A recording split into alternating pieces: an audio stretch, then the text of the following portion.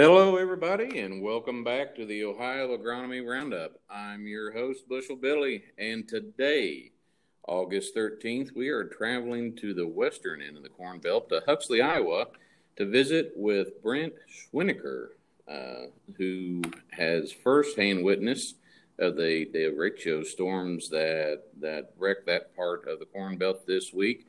Brent, welcome to the podcast. Hey, Bill, welcome. Yeah, thanks for having me. It's great to expand our network out to the east here a little bit. Absolutely. And we're going to jump into the weather event here in just a moment, but take a minute and introduce yourself to our listeners that aren't familiar with who you are and what you do. Yeah, Bill. So my name is Brent Schwinneker, and I manage the Learning Center here at Huxley, Iowa. And I've been with the company here going on this fall, be 25 years. And so I started out in our soybean breeding business back in college, and then just kind of worked through technology development and into our what used to be called our IFS program. So if you remember Field Scripts back in the day, I ventured into that, and then got asked to manage the Learning Center here about 6-7 years ago. So it's been a wild ride here for 25 years. And I think if 2020 proves anything, you just can't take anything for granted, and you don't know what's coming around the corner. So that is for sure. So describe for us the storms that went through eastern Iowa on Monday evening.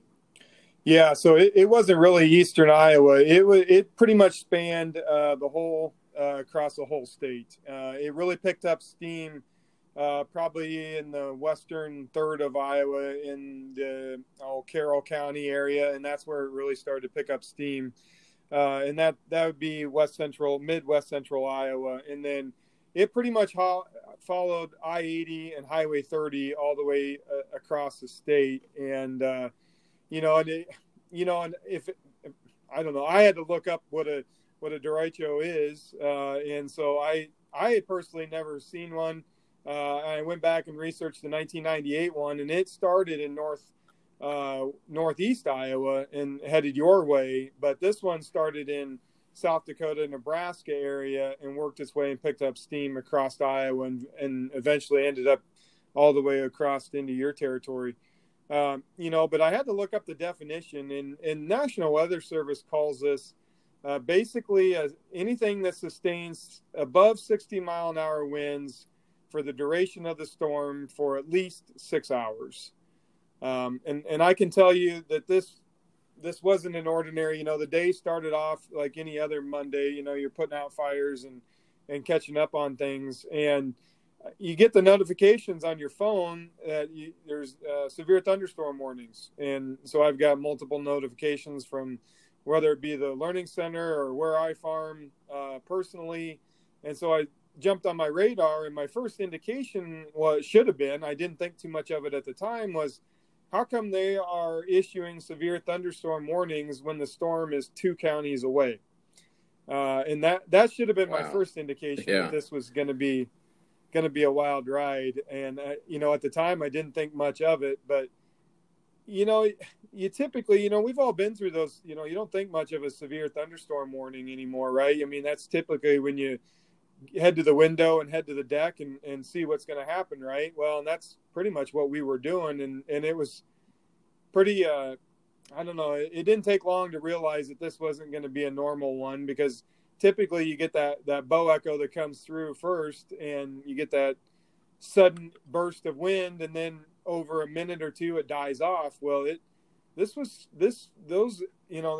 recorded at 80 to 90 mile an hour winds, and in some places over 100 to 110. This was sustained wind for at least 15 to 20 minutes, and I've heard people say 30. And you think, a lot of people on the outskirts, tend to think you're over exaggerating, but it was for sure 15 to 20 minutes of high wind. Wow. Well, I have heard it described equivalent to a land hurricane. Yep. And certainly the firsthand photos we've seen circulated on social media, the satellite imagery that is now coming available to us, it looks like a hurricane landed in the middle of Iowa and took off. Yeah, I've heard other meteorologists say that this was equivalent to like a Category 2 almost, I think, in some, in certain pockets where it was heaviest, could have been classified like a category 2 hurricane. And man, I believe it. It was, and I easily told my crew that this was by far the worst storm that I've sat through. And I just happened to say that as the roof of our gazebo where we host a lot of our field days flew through the window. So, oh my goodness. Oh. Well, we're glad that you and your team are all right. Yeah. Let's talk crops a little bit and start with soybeans. How did the soybeans weather the storm? Was there pod loss, bloom shed, and how do you expect them to finish out the growing season? Yeah, soybeans, there wasn't a lot of hail with this, other than you don't know if it was a little bit of hail or debris or just everything that was flying through.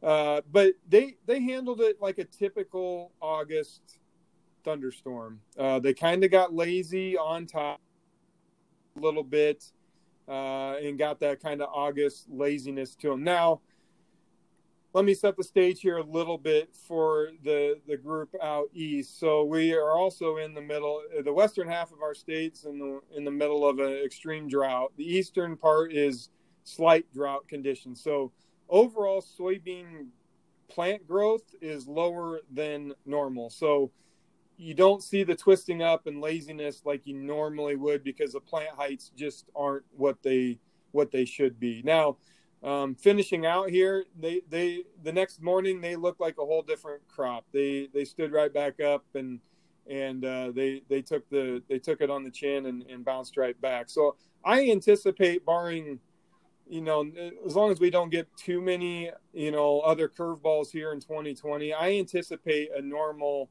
finish to the soybeans. Now, this storm also did kind of accelerate some of the things that maybe the pockets of SDS and other diseases that just kind of brought themselves to light a little bit sooner than what they normally would. So with the stress of the storm, the drought stress that you're under, do you anticipate seeing some of these late season diseases like SDS really start to take off now, just because the plant got roughed up a little bit and is trying to recover from the weather events, both the drought and the storm? Yeah, I think I certainly think they're going to be. I think it's just more because it's just visible, right? And the plant got stressed. I don't expect it to be any worse than what it was going to be. I just think we're just getting a better look at it now than what we would have prior to the storm. So, and whether that's soybean cyst nematode pressure, whether it's SDS, whether it's just drought stress in general, all those stresses just once we knock a few leaves off, it just looks worse now than what it did the day before. So all of that said, you're still pretty confident these soybeans are rugged enough that Iowa and the growers in your area will land an average soybean yield this year?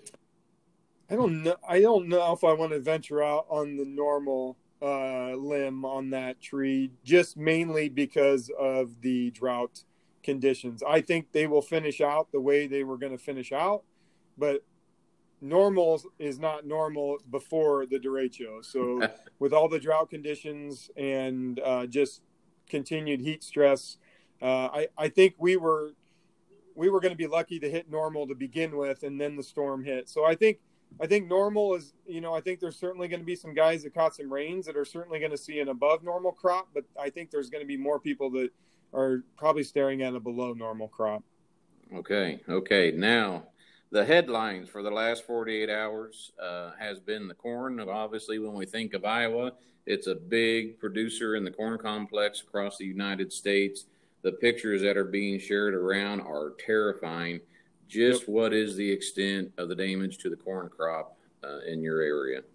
Yeah, and the pictures that are being shared around are legit, right? And they, you've got, multiple towns with co-ops and big bins that are collapsed, and those are legit. I can drive through 4 towns in a stretch on one highway in about 10 minutes, and they don't have a grain bin left.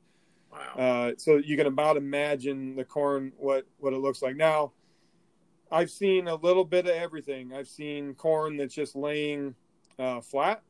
I've seen corn that snapped, and then a little bit that's half standing up and half laying down. So it is just all over the spectrum. Now, in those satellite images where you can see, the better part of what they're estimating is 10 million acres. Now, if we consider that to be 60%, 60% corn, then you're thinking probably, upwards of 6 million acres of corn there in that picture that are affected.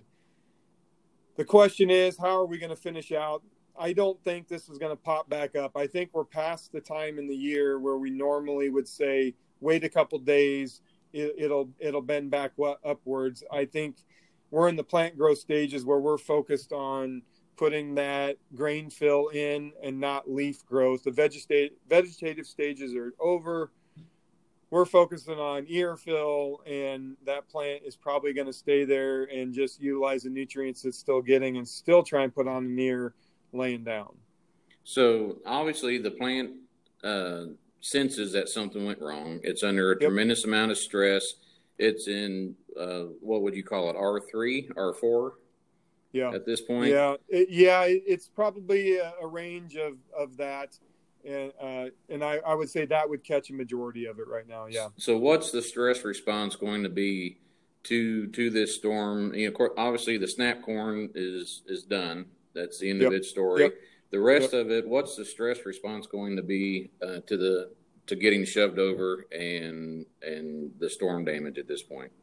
Well, I think anything's possible at this point. I think you're just opened up your plant for more disease. The ears are certainly going to be susceptible to not shedding off that moisture like they normally would. If that ear is laying flat instead of upright or down later in the season, I think that ear is going to have a hard time drying down. I think you're going to have ear molds. That'll probably be a problem. Harvestability is going to be a big problem. I think it's going to depend on each grower on, how efficient they want to be on trying to get every bushel. So I think it's all a possibility, and I think I wouldn't be surprised to see any or all of that in any given field. So let's unpack that a little bit. When we've got 100-acre field of corn and they're laid over on top of each other instead of standing up in rows, how does that affect the grain fill? We've got approximately 30 days left as of we're talking today, left in grain fill. When those corn plants lay on top of each other, how is that going to affect grain fill up until physiological maturity? Well, I think it depends on a number of things, right, Bill? So we've got, depending upon how laid over it is, are we still getting nutrients up through the plant or not? Like you said, the snap stuff is done. That's probably not going to make it because it's certainly snapped below the ear. So that's written off. But I've seen a lot of this where it's just laying over, and it's certainly still grabbing some moisture and nutrients from the roots up through the plant. So it still can fill out. I don't think it's going to be as efficient as what we would normally expect, right? So I think it's certainly not going to flow those nutrients like it normally would. And I think, grain fill, kernel depth, all that is going to be variable depending upon hybrid, depending upon field. Every variable is going to play into that, and whether, even how it's laid over is going to be a variable in that. Did it lay straight over with the row, against the row? Is it tangled up? It just, I don't know, Bill. I wish there was a straight answer on all that. Expect it not to be ideal. Yeah. Well, yeah, I think that's the motto for the year, isn't it? Well, yeah, it seems to be. It seems to be. Now, you had mentioned ear molds. And one of the biggest fears and frustrations of any producer is the presence of toxins in the grain. So we've got the ears down close to the ground. It's very wet, very humid, very little air circulation. are we now at an elevated risk of developing toxins in the grain? And, despite the fact we no longer have as many places to deliver our grain, we're running short on places to store our grain. Now are we going to be battling toxins in the grain as well? Yeah, I think it's certainly a possibility, but at this point, I don't think it's the largest concern on our minds at this point. Okay. I think the bigger concern is, can we even get it picked up off the ground to even get it to a storage, get it to market? How bad are you going to fight, running your corn head on the ground to pick it up? And I think that's some of the bigger questions, and especially in the higher impact, like that satellite imagery. That stuff is flat, and then you've got another probably 50 miles outside of that that's just variable. So you've got flat, You got some standing up. So you're going to have variable, and there may be air molds in that, but it may be at lower levels since you might have some good grain with some molds. So it's going to be all over the board. I have a feeling. So, but I think the bigger concern right now ultimately is, how do we get this crop picked up? Is it going to be worth picking it up, or do we just say, do we venture into we tried to pick it up, collect our wind insurance and revenue protection, and worry about volunteer corn next year? Right. Yeah. Lots better than next year. Yeah. So speaking of, as we think about harvestability, and we've got producers right in the middle of this thing where it's all down. We've got producers on the outskirts or with a broader footprint that have variable levels of damage, from good standing corn to leaning to flat. Do you have any thoughts on how to prioritize harvest? Do you get the standing fields because it's fast and efficient, come back and fight the down corn, or is there an urgency to get this down corn off the ground and get those ears away from the dirt, even though it's going to take 3 or 4 times longer to get it done? Any insight on how we prioritize harvest at this point, depending on the wind damage? Yeah, I think just put my grower hat on, and I'm going to go get the acres that are going to be easy to get first. Maybe sprinkle in some that has some of the variable damage. If they're at risk of stock quality issues here down the road, and as that plant starts to dry down and put even more emphasis, and it starts to cannibalize that stock into filling that grain, then you may worry about your some of that stuff that's variable and maybe half standing to 3/4 standing.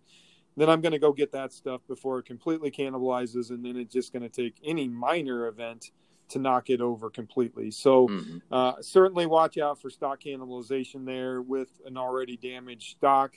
That's going to be a next concern there. And then just get the bushels that you can. Hopefully get a harvest rally. Hopefully the market will catch up to the overall extent of this damage. I don't think it's going to be on today's report, but it'll certainly hopefully be down the road here, hopefully whenever we start getting this crop out of the field. Okay. Now, you had mentioned something briefly earlier on about how hard are you going to fight down corn. And I want to take a safety pause here, because this is a scenario where growers get hurt. Yep. Right. So, for those listening, pause for a moment and listen, because, we may be used to going out and running the combine for 16 hours in a day, no problem. When you're shelling down corn, operator fatigue sits in so much quicker. I would say maybe as quick as 4 hours of fighting down corn, trying to scoop it up, watching your profit flip over the edge, watching your profit get sucked underneath. You get tired and frustrated, and that's when you start thinking about poor decisions that put somebody's safety at risk. And there's going to be the attempt to having people walking along the combine with pitchforks, people getting irritated because you're plugging up several times a pass. Yep. And so I really encourage growers to rotate operators if you can. If you can't rotate operators, drive the truck into town, take a break, get away from it. Because as bad as 2020 has been, can you imagine sitting down to Thanksgiving with $100,000 in medical bills and an empty seat because somebody in your operation was injured or killed from a header accident fighting down corn. Yeah. And just because they wanted to push 2 corn stalks back into the head, right? Right. That those 2 corn stalks aren't worth it. That's stuck up on the head to be reaching in and doing that. So it's a good point, Bill. It takes 700 bushel of corn just to replace a snout on that corn head, right? Yeah. You can't replace an employee. You can't replace your leg if you get tired and frustrated and start making poor decisions. So we really don't want to make a bad situation worse by having growers get frustrated and spend too much time in the cab and start making bad decisions. Yeah. No, good point. So any other thoughts on what may well, we don't want to predict what 2020's got left for us, but given the state of Iowa's corn and soybean complex today, any other thoughts as we approach maturity in September and get harvest started? Yeah, I mean, I think that kind of in a nutshell just kind of wraps up what this year has been like, right? I mean, the crazy thing is, as crazy of a year as it's been, we probably got the best start and the best jump on planting season that we ever have. Some of the best conditions, good early season moisture, got the crop out of the ground, got it going. Our crop protection systems and the Bayer Plus system was working great. And then we ran out of rain in the western half. We caught a lot of high velocity winds and pockets on eastern Iowa, and that was even before this last one. But then the derecho kind of finished her off here now. So let's just keep our fingers crossed. Maybe we have a normal August and September. I think the corn that is up, like you said, I think some of that early planted stuff is only probably 750 heat units away from black layer. Okay. So give or take, if some of your late season corn might be 900 away from black layer. So it's not going to take much to get us there now. It's just, what is that stock damaged enough to integrity wise? How long can it stay out there? How fast do we need to get it? Do we need to be thinking about getting out some wet corn? A lot of factors going in there. What's the market like? Do we have a place to take it? A number of things. So it's all over the board, but that's why we do it, right? Sure. Now, to end on a lighter note, we'll end the podcast on a lighter note. Take a few minutes and tell us what you can offer there on your research farm in Huxley, what's available to Iowa growers there, and also tell us a little bit about the Iowa Agronomy Roundup and what growers can find there. Yeah, so thanks for mentioning that. So we do a number of different things here at our research farm. We focus a lot on product characterization. So we put out a branded research book for us, and that could be found online as well, and that just goes through a number of different things for our branded DeKalb products. And so that may be hybrid response to fungus with and without fungicide, high and low nitrogen rates, late season intactness, plant population curves. Then we do a number of different kind of sustainability focused research. So we're in a pocket here in central Iowa where a lot of our neighbors, as soon as that grain cart pulls out of the field, they are ripping the ground up. And so we've taken the approach and taken a conservation tillage approach, and we've gone to strip till and cover crops. And the early results on the cover crops have really been phenomenal. Now, can I show you a 20 bushel yield increase on that? No, probably not. But I know in my gut, though, that the water holding capacity of that soil is so much better in a wet fall like last year.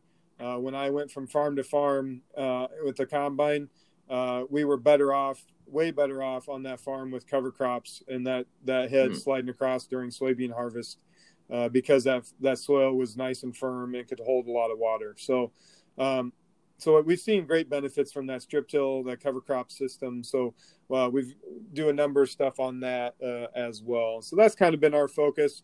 We also have our own podcast. So this is kind of weird being on the other end of the podcast because I host the Iowa Agronomy Update. And so it's been a fun adventure here for us over the last couple years, and just finding different topics to talk about here throughout the season. So that's been kind of in a nutshell, kind of our focus there. And the podcast is, there's some people that jump on videos and do the virtual thing a bunch of different ways. And the podcast was one way a couple of years ago that I found to be, I felt a little bit more resourceful. Everybody's in their pickups for a half hour. Turn on a podcast and get their attention over that time. So it's something that I've enjoyed doing over the last couple of years. So excellent. Well, certainly a great resource for Iowa farmers to take advantage of.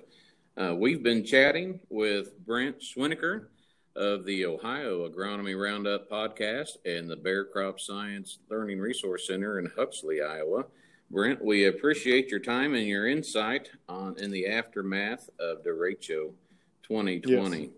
Yes. So thank you much, Bill. Thanks for having me. Absolutely. We're going to wrap it up. I've been your host, Bushel Billy. This is the Ohio Agronomy Roundup. Thanks for listening.